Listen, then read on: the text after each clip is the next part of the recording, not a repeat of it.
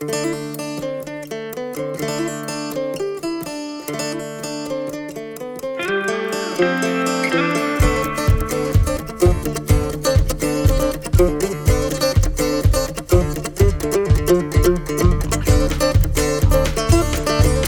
to the Hay Kings podcast, sponsored by Vermeer, your expert in hay and forage equipment.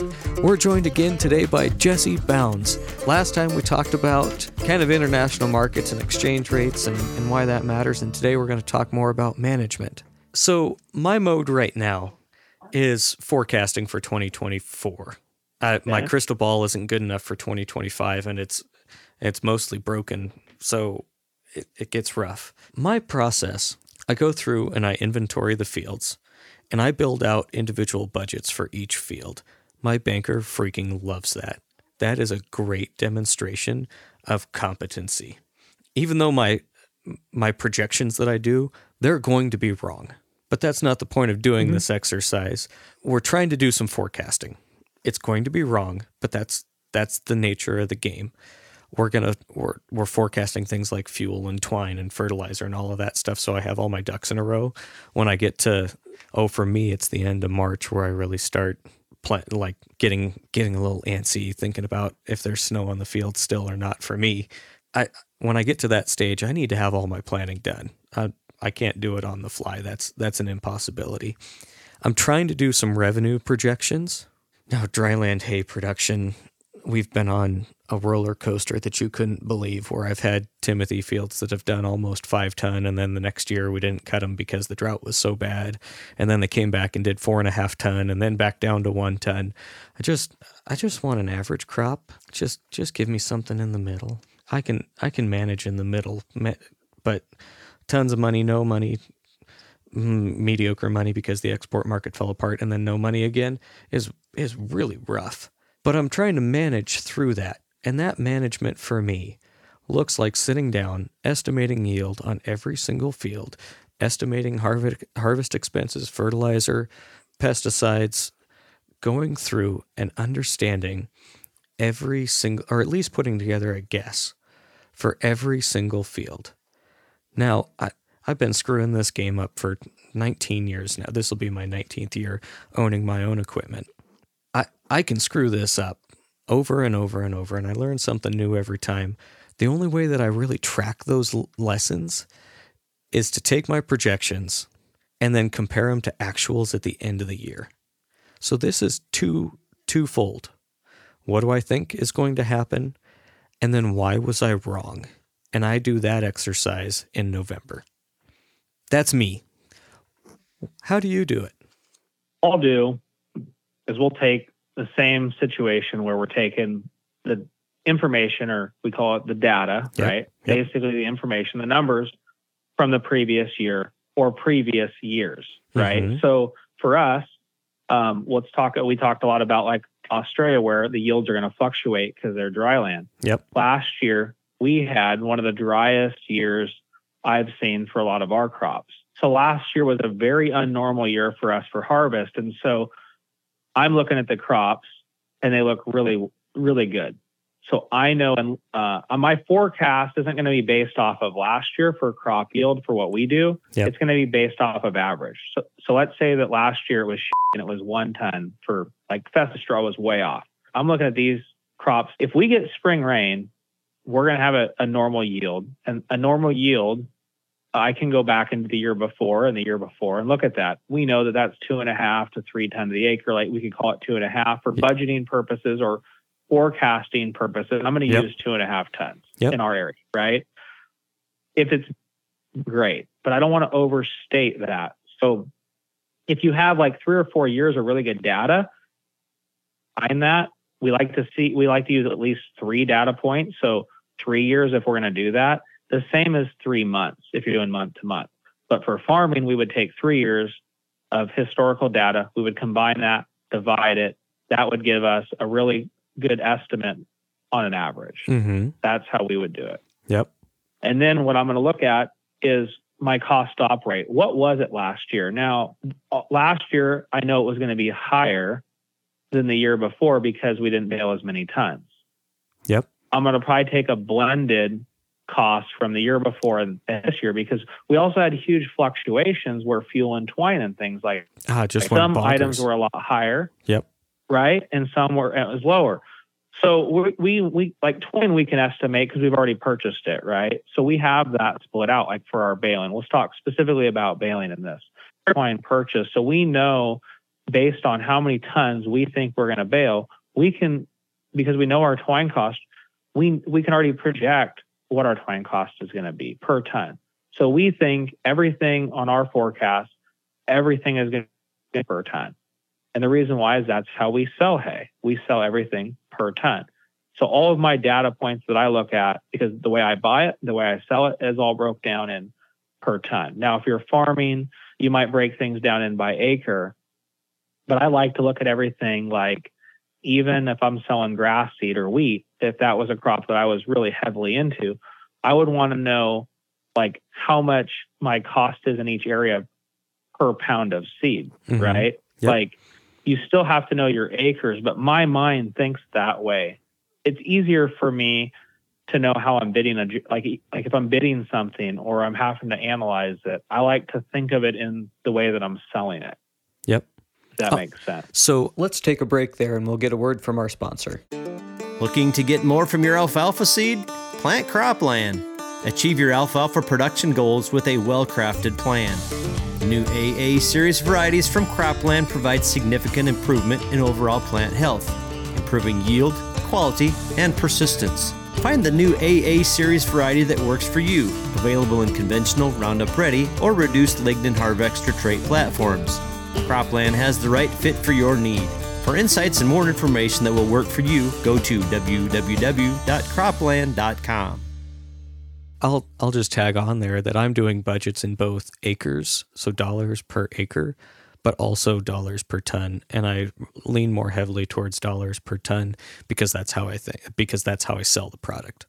Yeah, and so there's two ways to do it. A forecast, you can either do bottom up or top down. I like to do it. I used to do top down, and so like my bank, when we would sit down and do a budget, they would say, okay, how much do you think you're going to do? This is probably pretty standard for most people. You know, the left side, your farm budgets, you might list all of your items, you know, your crops, top, you know, you're going to go and have your month over month, you know, they make you do each month. And the very far right, you know, they total everything up. Okay, this is my projection for my gross sales. And then they work down all the way to the bottom. That's how I was taught to do it or a forecast. I don't really look at it that way the same anymore because now I know my cost. The reason why they do that is because you have a pretty good gut idea that you might be able to sell your hay for X amount of dollars next year, right? Yep. Most farmers have a pretty good idea. We know the hay market isn't as good as it was a couple of years ago. So if they got for their hay this year, they're probably going to hope to get 200 again, maybe. Let's just use that easy figure. Yep. Well, if you can't grow, what you need to really know is to grow it for 200. Once you know, like your gut, what's more important to me, let's say I'm looking at becoming a hay farmer and I want to go a couple pivots or some farm ground. My biggest concern is, can I grow it for what it's trading for? Or, I mean, ideally, can I grow it for less than what it's trading for? Well, right. Heaven forbid farmers actually make money. Well, and my concern is because I don't grow hay in, say, Washington, where there's a lot of hay, you know, in your area. Yep. Irrigated ground, I don't know. My concern has been because of the export market. My concern is that they can grow it can you grow it for $170, $180, $200? So that's what it's trading at under $200 I think at the stack, really. I think on alfalfa, you're going to find in the Columbia Basin, your cost of production varies, right? But that $170, $180 is like bare minimum on irrigated pivots. Yeah. And so right there, so my concern, if I was going to be building a forecast out for growing hay, like say in Washington, I'm really going to say, okay, what did it really cost me? So what's my land rent or my payments on my land, or whatever that is, my bank loans, but what does that break down to per acre? So now we can go to the per acre method and we can say, okay, I'm paying this much an acre for rent, or it's costing me this much money to own this ground if I because that's what my loan payment is on the ground. Whatever that is, that's where you can start by per acre, right?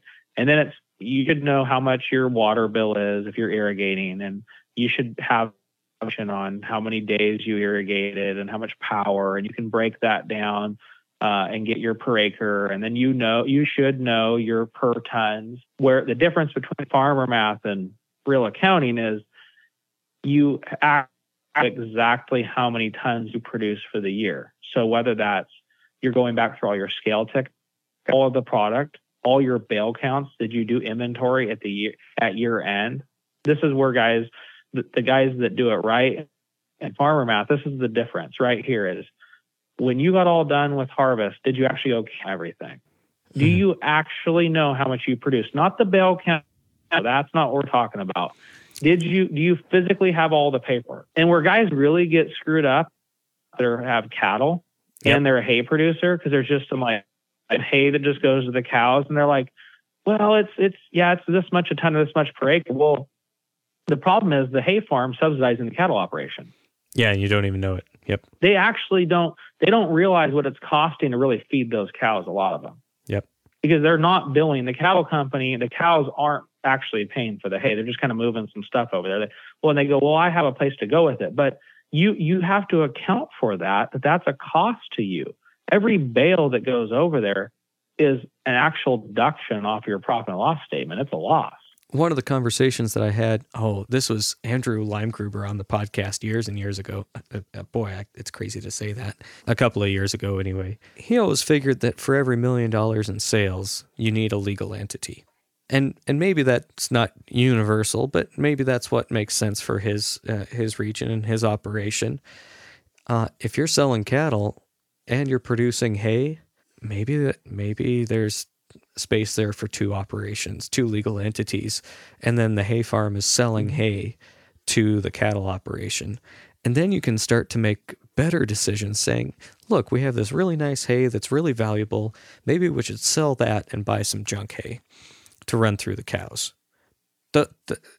It's considering opportunity cost. And I think in the long run, you'll find that you'll make more money doing it that way.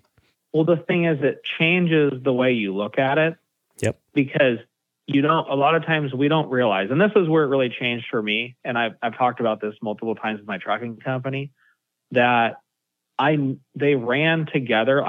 Let's think of my trucks as my cattle. Yep. I didn't have cows.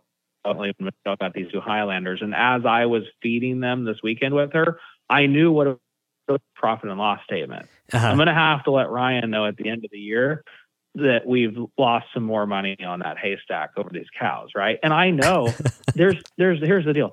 Those cows aren't going to become worth more money every time I take a bale over there. I know these cow guys are going to listen. Here's the deal. The way that's booked right now, that hay inventory is inventory to be sold. Every time I take a bale over there and feed it, I'm deducting that. That's a cost. It's going away. It's going into a cow. I have to replace that with that income, or that's a loss. Yep. And it doesn't matter whether it's prairie hay, whether it's little bales on the East Coast, it's all the exact same. There's an opportunity cost on that hay. And hay guys have cows for reasons. And it has to do with the waste stream. Bottom bales, stuff that's a little questionable that you don't want to sell. And then you get to the cattle producer that puts up hay for their own cattle. They might not be considering that opportunity cost. What could I sell this hay for? Could I make more money selling the hay than feeding it to the cows? And that's where the numbers come in, because it's okay. We know there's going to be loss when you're a supplier, right? Like you're talking about that, where you're going to have bad bales, you're going to have kickouts. We have the chaff in the hay press in our hay press. So I could go buy cows and I could feed those cows the chaff, or I can rebale the chaff like I do, and I can sell it at a discount and capture that money. It's way more beneficial for me to do that in my operation. And operation is going to be different, right? But what you need to understand is, what is it costing you to feed those cows? Like you're talking about, in your area, could you feed that to a bigger feedlot and they would maybe pay you more money because you're not that good of a cattle farmer?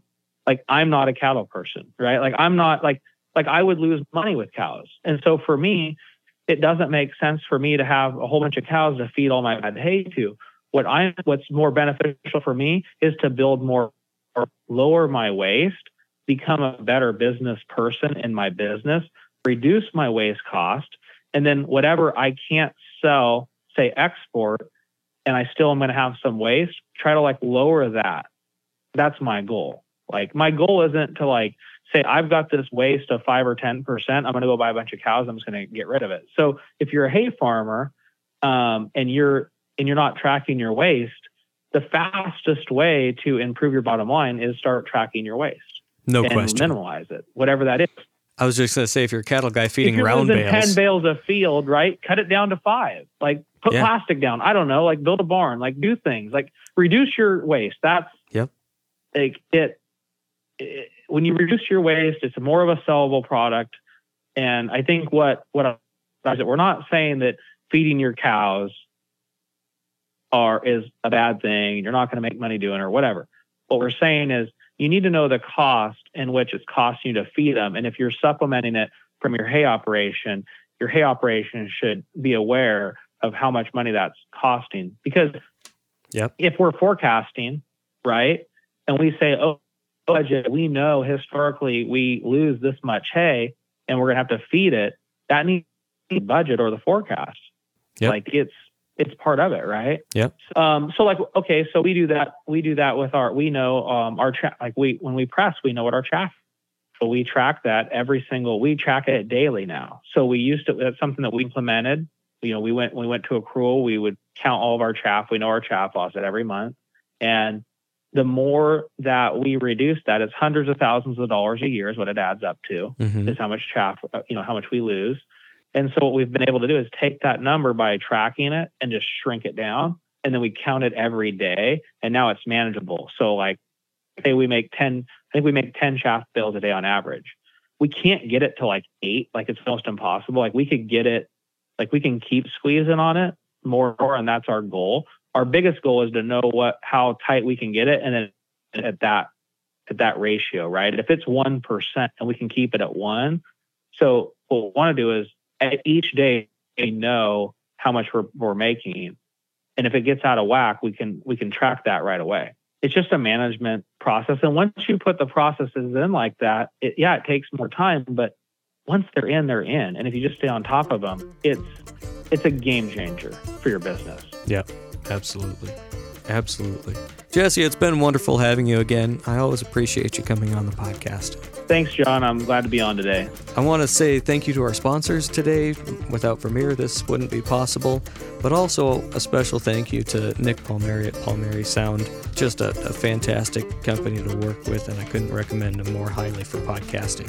Also, thank you to Jessica Palmieri for doing our social media coordination. I couldn't do all this Hey King stuff without you, so thank you.